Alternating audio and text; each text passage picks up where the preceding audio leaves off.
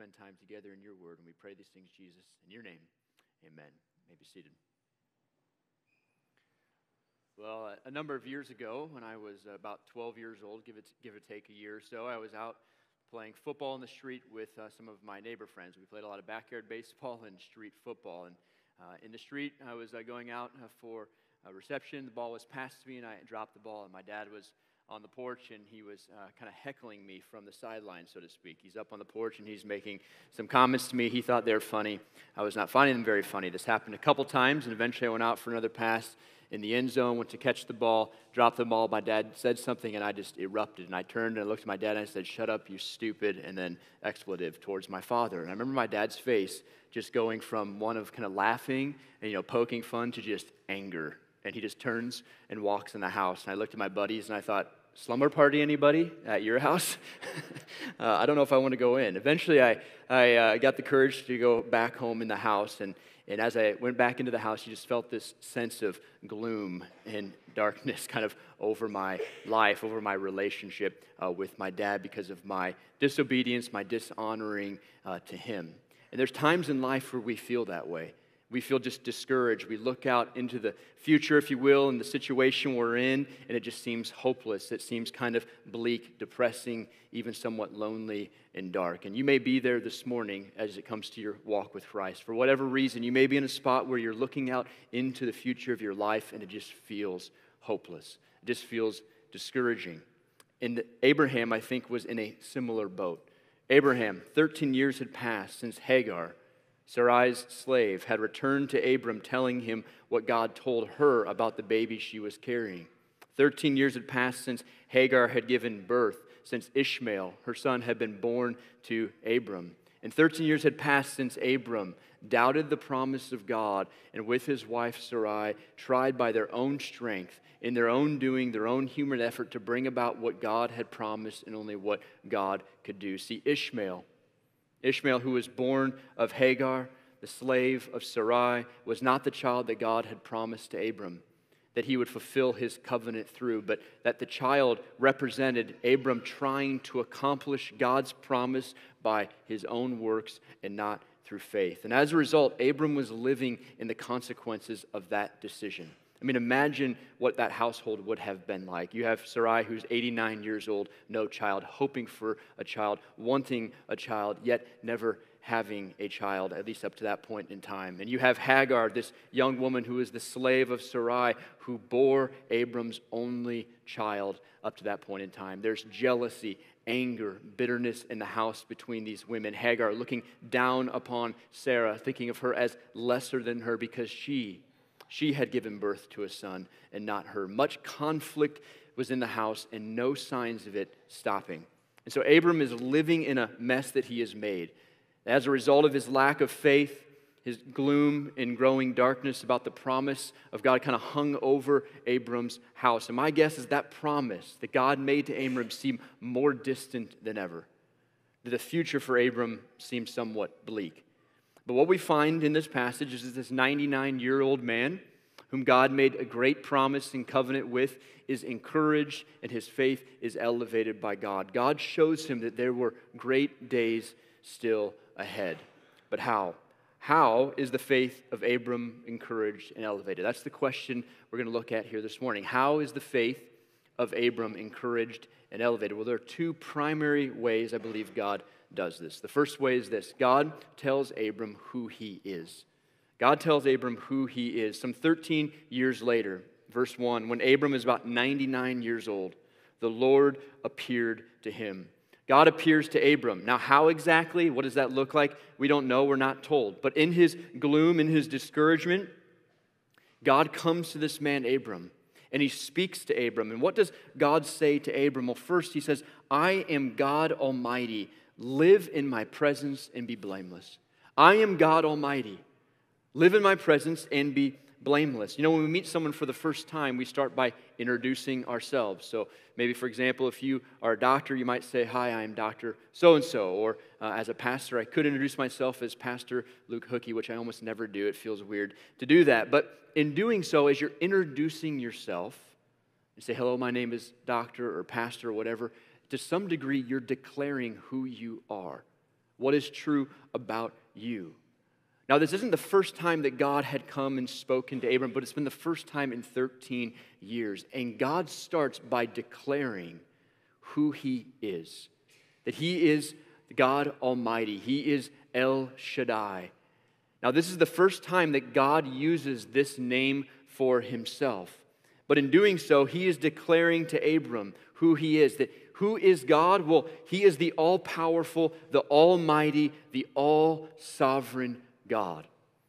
As one commentator put it, he is the God who makes things happen by means of his majestic power and might. He is the God who makes things happen by the means of his majestic power and might. He is all-powerful, almighty, the all-sovereign God. And this name of God is a name that the patriarchs of the faith came to know quite well. In this name of God, it appears over 31 times in the book of Job alone. Think about Job. Job is in a time of his life of real trial, real suffering, real difficulty, lost everything, family, livestock, home, all of it. And God uses this name with Job 31 times. Why? Why? Well, in part to encourage Job in the midst of his trials. And I think the same is true here for Abram. See, when God says to Abram, Abram, I am God Almighty. He's saying, Abram, I am able to fulfill the awesome hopes and promises that I have given to you, that I've laid out before you. There is no need to let go of the promise because of your old age, because of the fact that you don't have a child through Sarah. There's no need to let go of the promise because of this situation. There's no need to succumb to some passive desperation. You don't need to scale down the promise to match your ideas. You don't need to try to fulfill the promise through your own schemes. That everything, Abram, all your life, all your future lies in this reality. I am God Almighty. So, Abram, here's what you need to do. Live in my presence and be blameless. Live in my presence and be blameless. In other words, Abram, walk with me. Walk with me. Trust me, Abram. Who am I? I'm the God who sits over heaven and earth. Trust me.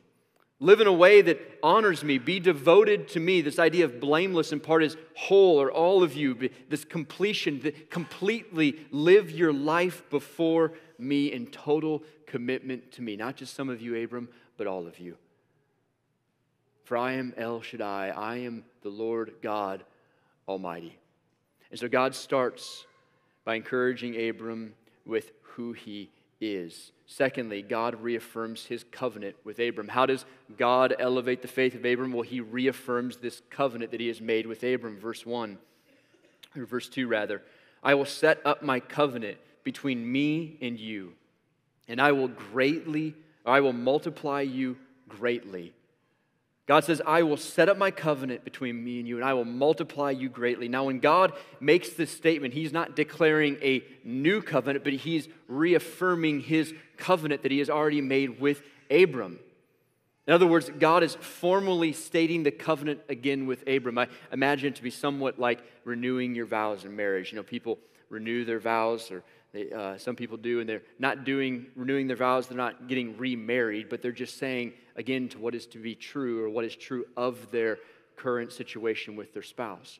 They're just renewing that commitment to one another. I think there's a similarity here with Abram. God is reaffirming his commitment to Abram, the covenant that he has made with Abram. Now, how does God reaffirm his covenant with Abram? How does he do that? Well, there are two ways God reaffirms his covenant with Abram. The first is through new names. Through new names. Verse 3. Then Abram fell face down, and God spoke with him. As for me, here is my covenant with you. You will become the father of many nations. Your name will no longer be Abram. Your name will be Abraham. For I will make you the father of many nations. I will make you extremely fruitful, and will make nations and kings come from you. I will confirm my covenant that is between me and you, your future offspring, throughout their generations. It's a permanent covenant to be your God and the God of your offspring after you. And to you and your future offspring, I will give the land where you are residing, all the land of Canaan, as a permanent possession, and I will be their God. God lays out the covenant You're going to be this father, Abram, of many nations, extremely fruitful. Nations and kings are going to come from you. This covenant also included his future offspring. It's a permanent covenant to you and your offspring, and you will possess all the land of Canaan. I will be your God, and I will be the God of your offspring also. But I want you to notice something here. I want you to notice what God does, if you will, to Abram. What does he do? Well, he gives Abram a new name. Verse 5. Your name will no longer be Abram. Your name will be Abraham. For I will make you the father of many nations.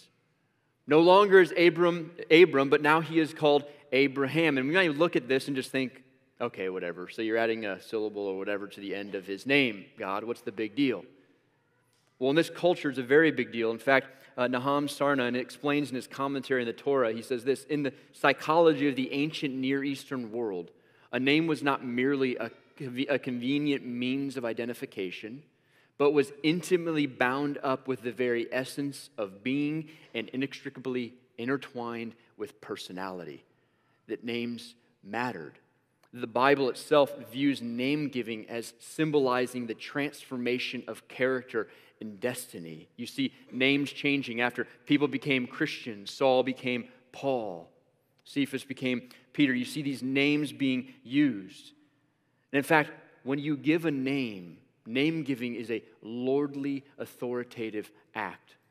My wife and I were blessed to have 6 kids, and as we approach giving birth, my wife giving birth, you're always talking about names when your wife is pregnant. And my wife usually comes up with the names, and usually I just have veto power. She told me that I actually came up with one good name out of all of our 6 kids, but none of those kids are named that name, so I don't know how good it actually was. But naturally, she would come up with names. I would just give nonsense names, but she would come up with names, and I would just be like, nope, I knew a kid that was named that. Can't go there. Like, bad memories. Like, we can't have that. But in the hospital, after a child is born, what happens? Well, the doctor, the nurse, whomever looks at you as the parent, they say, what is the name of your child? That you have the right and authority to name your child. It's an authoritative act, because they belong to you. And see, God changing Abram's name meant God had authority over Abram. And it also confirmed that Abram would be the father of many nations. See, the name Abram meant exalted father. But it didn't refer to Abram himself, but to God as exalted father. But when he became Abraham, the name referred to him, that he, Abraham, would be the father of many nations, the father of a multitude of nations. In effect, you think about this, every time someone called Abraham, they would reiterate God's promise that he would be this father of many nations. That day after day, then, Abraham is reminded of God's promise to him that he would be this father of many nations in which kings would come from. But not only does Abraham given a new name, but so is his wife, Sarai. Verse 15, God said to Abraham, as for your wife Sarai, do not call her Sarai, for Sarah will be her name. Now, I'm really happy that we've gotten to this point in the story where we can call her Sarah. Sarai, I don't know what it is, but it doesn't ring quite as well as Sarah. So we're finally in the spot where we can call her Sarah. And she's given this name. And even though there's a subtle difference from Sarai to Sarah, it's an important difference. That Sarah indicates a higher standing, a higher status. In fact, her name means princess, which is to say what? Well, she is the princess of the king of a multitude or of many nations, her husband Abraham. But how? How would this multitude come about? Again, that's been the issue. The issue is, where is the child? You need to have a child in order for there to be many nations. Well, God says in verse 16, I will bless her. Indeed, I will give you a son by her. I will bless her, and she will produce nations. Kings of peoples will come from her. See, it was God's plan all along that she would be this princess to the king of many nations. It was God's plan all along to have her, to have a son who would carry on the promise. that Abraham, the father of many, has his princess confirmed as his wife, or in his wife Sarah. And every time that Abraham and Sarah called to one another by name, Sarah, Abraham, or heard others use their name, they would be reminded of God's covenant promise to them, and they would be reminded that God will be, and He is faithful to keeping His promises. So God, the first way God reaffirmed the covenant was through giving them new names. But there's a second way. The second way is through a sign. Through a sign. When God made covenants with people, He provided a sign to confirm His covenant. For example, Noah. After God destroys the world through the flood and Noah gets off the ark, God promises to Noah, I will never flood or destroy the world again through a flood. And He gives him the sign, the rainbow. Not of sexual freedom, liberation, doing whatever you want sexually, but that God would not destroy the world again through a worldwide flood. Or Moses. Think about Moses and the covenant that people made at Mount Sinai. What was the sign of the covenant? Exodus 31, the Sabbath. That every seventh day, the people of God were to rest. They were not to work, and they were then reminded that seventh day of the covenant that God had made with them and them with God. And so what sign did God give Abraham to affirm His covenant with him? Well, verse 9, God also said to Abraham, as for you, you and your offspring after you throughout their generations are to keep my covenant. This is my covenant between me and you and your offspring after you, which you are to keep. Every one of your males must be circumcised. You must circumcise the flesh of your foreskin to serve as a sign of the covenant between me and you. Throughout your generations, every male among you is to be circumcised at 8 days old. Every male born in your household or purchased from any foreigner and not your offspring, whether born in your household or purchased, he must be circumcised. My covenant will be marked in your flesh as a permanent covenant. And if any male is not circumcised in the flesh of his foreskin, that man will be cut off from his people. He has broken my covenant. The sign that God gives to Abraham affirming the covenant is circumcision. And God commanded Abraham that he and all of his male offspring, all of them must be circumcised as a sign of being a part of the covenant of God. Now, circumcision did not originate here, did not originate with Abraham. It was practiced, for example, in Egypt in very early periods as an act of ritual purity, as a requirement for men who worked in the Egyptian temple. It was also practiced in other places centuries before Abraham's time, but here it has a new meaning attached to it. What is that meaning, or why did God choose circumcision as the sign? Well, there's these 4 reasons, probably many more. One is it implied commitment to God and to His people. It implied commitment to God and His people. There's a covenant made with God, but also with the people. Notice Genesis 17:14. If any male is not circumcised in the flesh of his foreskin, that man will be cut off from who? From his people. He has broken my covenant. This is a covenant that was made in community with God.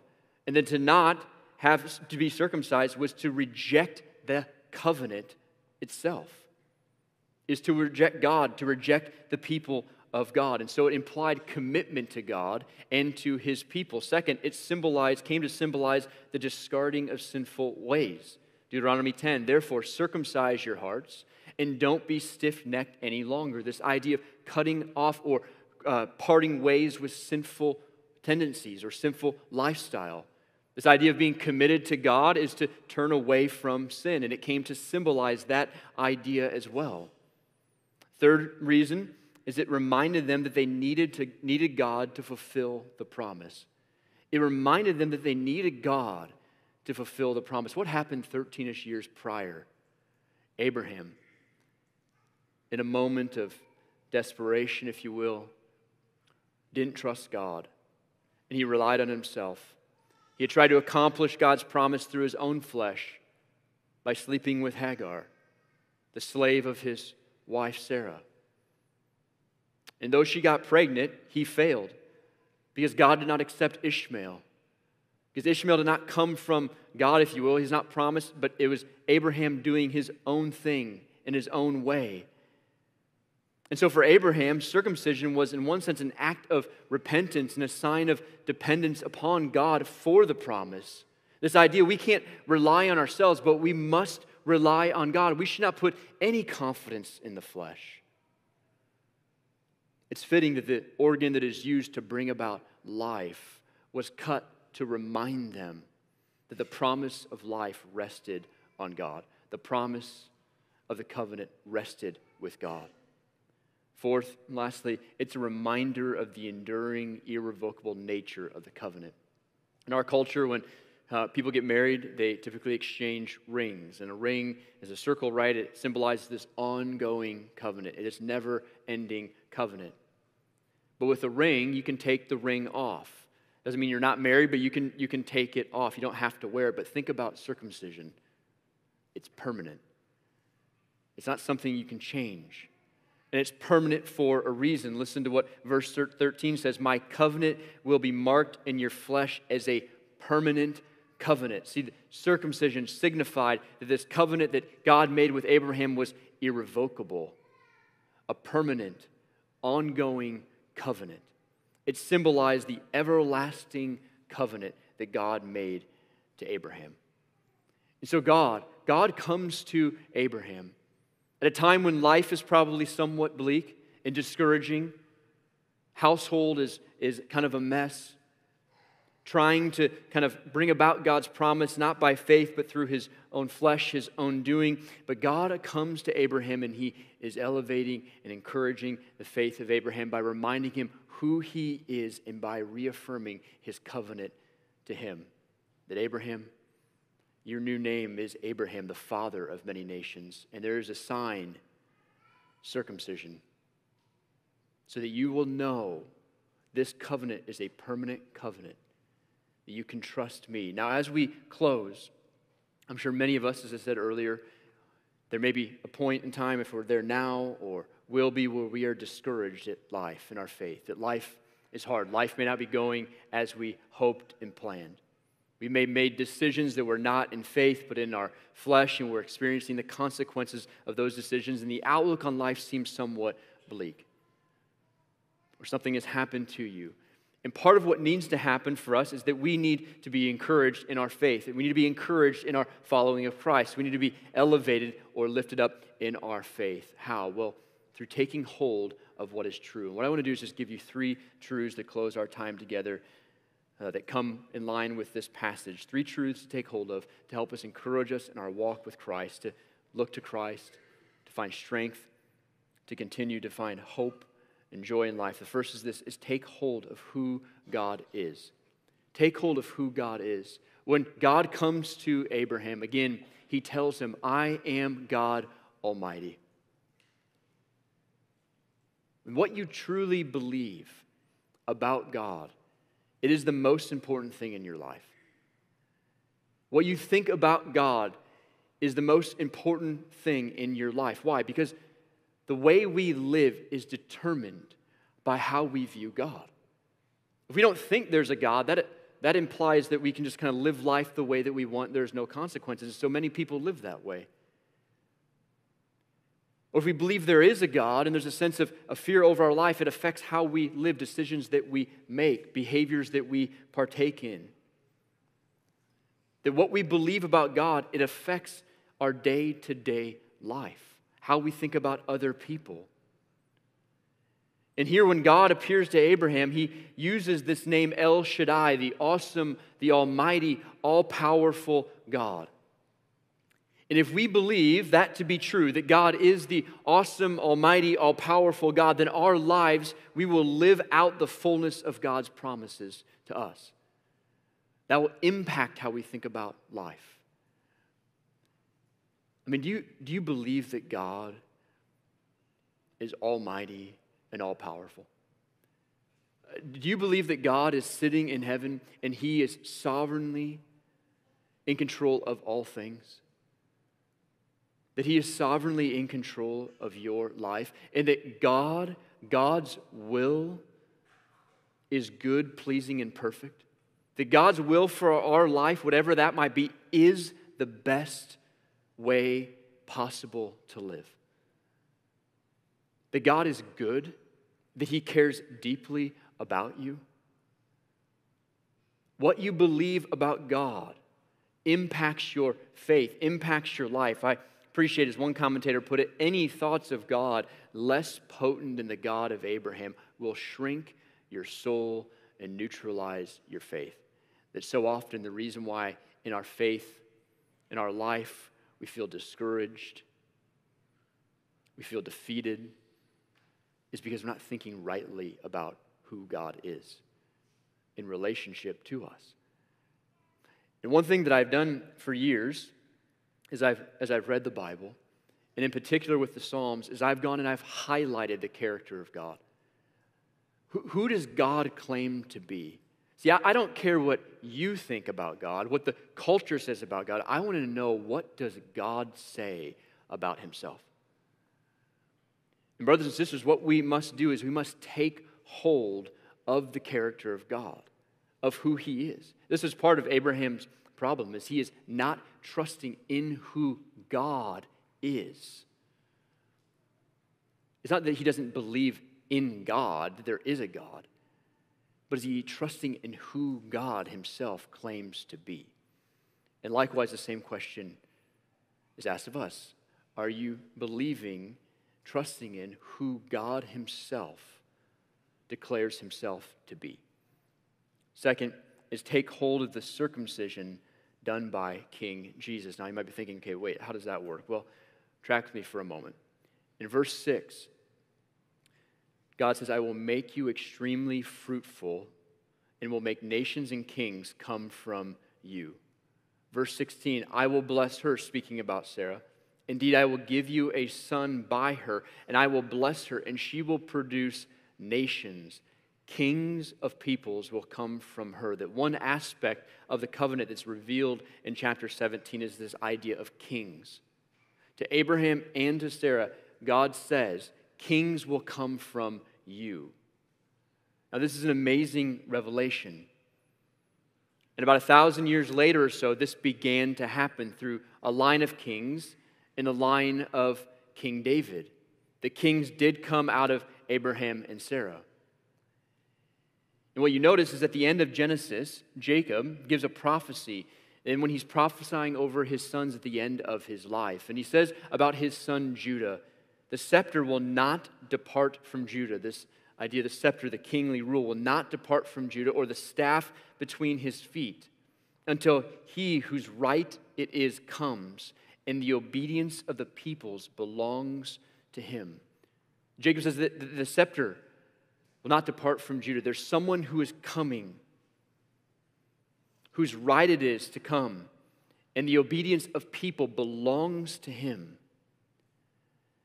And David comes along, and David is promised in 2 Samuel 7:16, your house and your kingdom will endure before me forever, and your throne will be established forever. That David, his throne will be ongoing. In fact, we're told in Isaiah 9, a child will be born to us, a son will be given to us, and the government will be on his shoulders. He'll be named Wonderful Counselor, Mighty God, Eternal Father, Prince of Peace. The dominion will be vast, and its prosperity will never end. He will reign on the throne of David over his kingdom to establish and sustain it with justice and righteousness from now on and forever. This kingly figure. And then we're told in Zechariah, who prophesies, rejoice greatly, daughter Zion, shout in triumph, daughter Jerusalem, look, your king is coming to you. He is righteous and victorious, humble, riding on a donkey, on a colt, on the foal of a donkey. And you fast forward to the New Testament in Palm Sunday, and what do we find 1,000 or so years later after David? Jesus, who is of the line of David, of the tribe of Judah, whom God promised that the scepter would never depart from, rides into Jerusalem. And the people there are shouting, Hosanna to the Son of David. Blessed is he who comes in the name of the Lord. Hosanna in the highest heaven. That Jesus Jesus is the king that comes.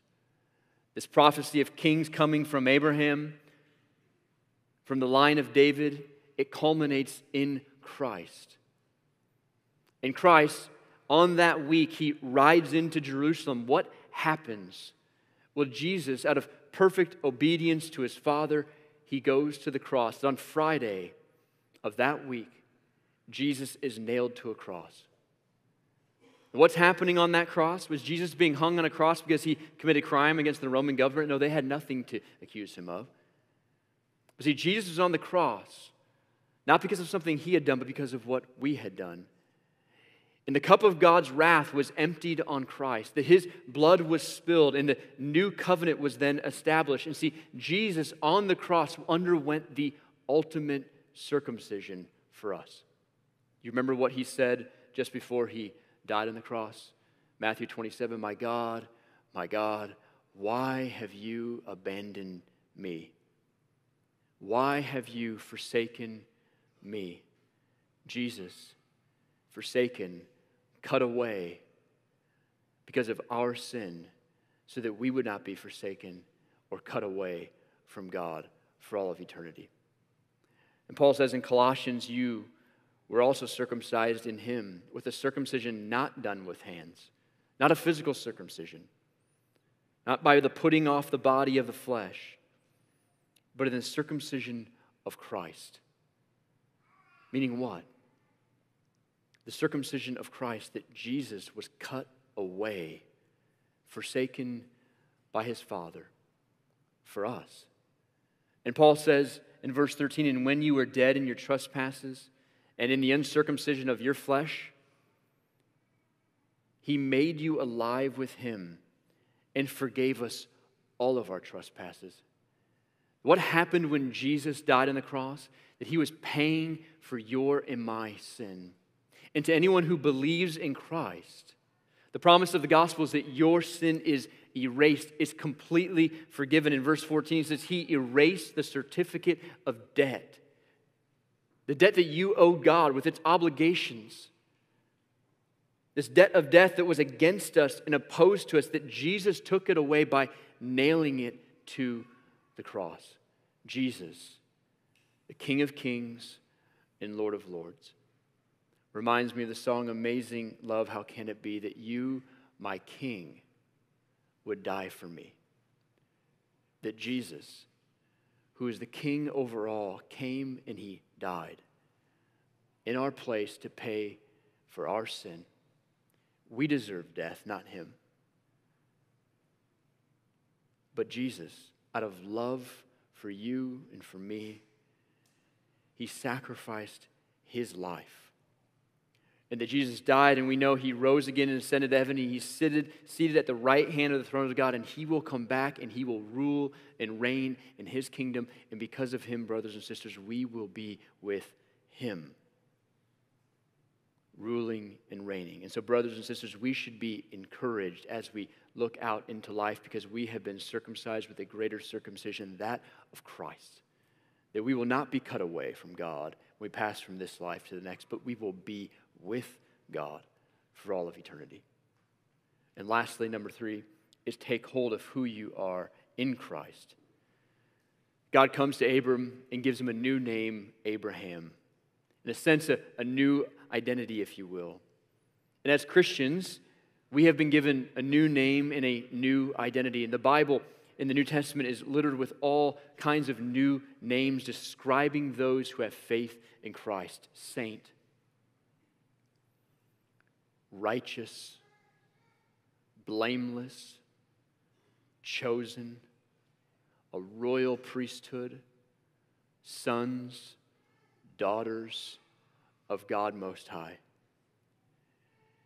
whom we can now look to God and call him Father. And many of us, what we need to do is to look at who we now are in Christ, that Christ has made us new, that we have been born again, and that the Spirit of God now lives in us. And who do we belong to? We belong to God. And what can change that? Nothing. Nothing can change that you belong to God. And I don't know about you, but when life is a little bit crazy and not going the way that you had hoped it went or the way that you thought it might go, something that gives me confidence and hope is that no matter what's happening circumstantially in my life, nothing will change that I belong to God, that He lives in me, and that we who have faith in Christ will be with Him for all of eternity. So brothers and sisters, we have many reasons to be encouraged by who God is, through what Christ has done, and now who we are because of the Lord Jesus Christ. Let's pray. Father, God, we do ask that you would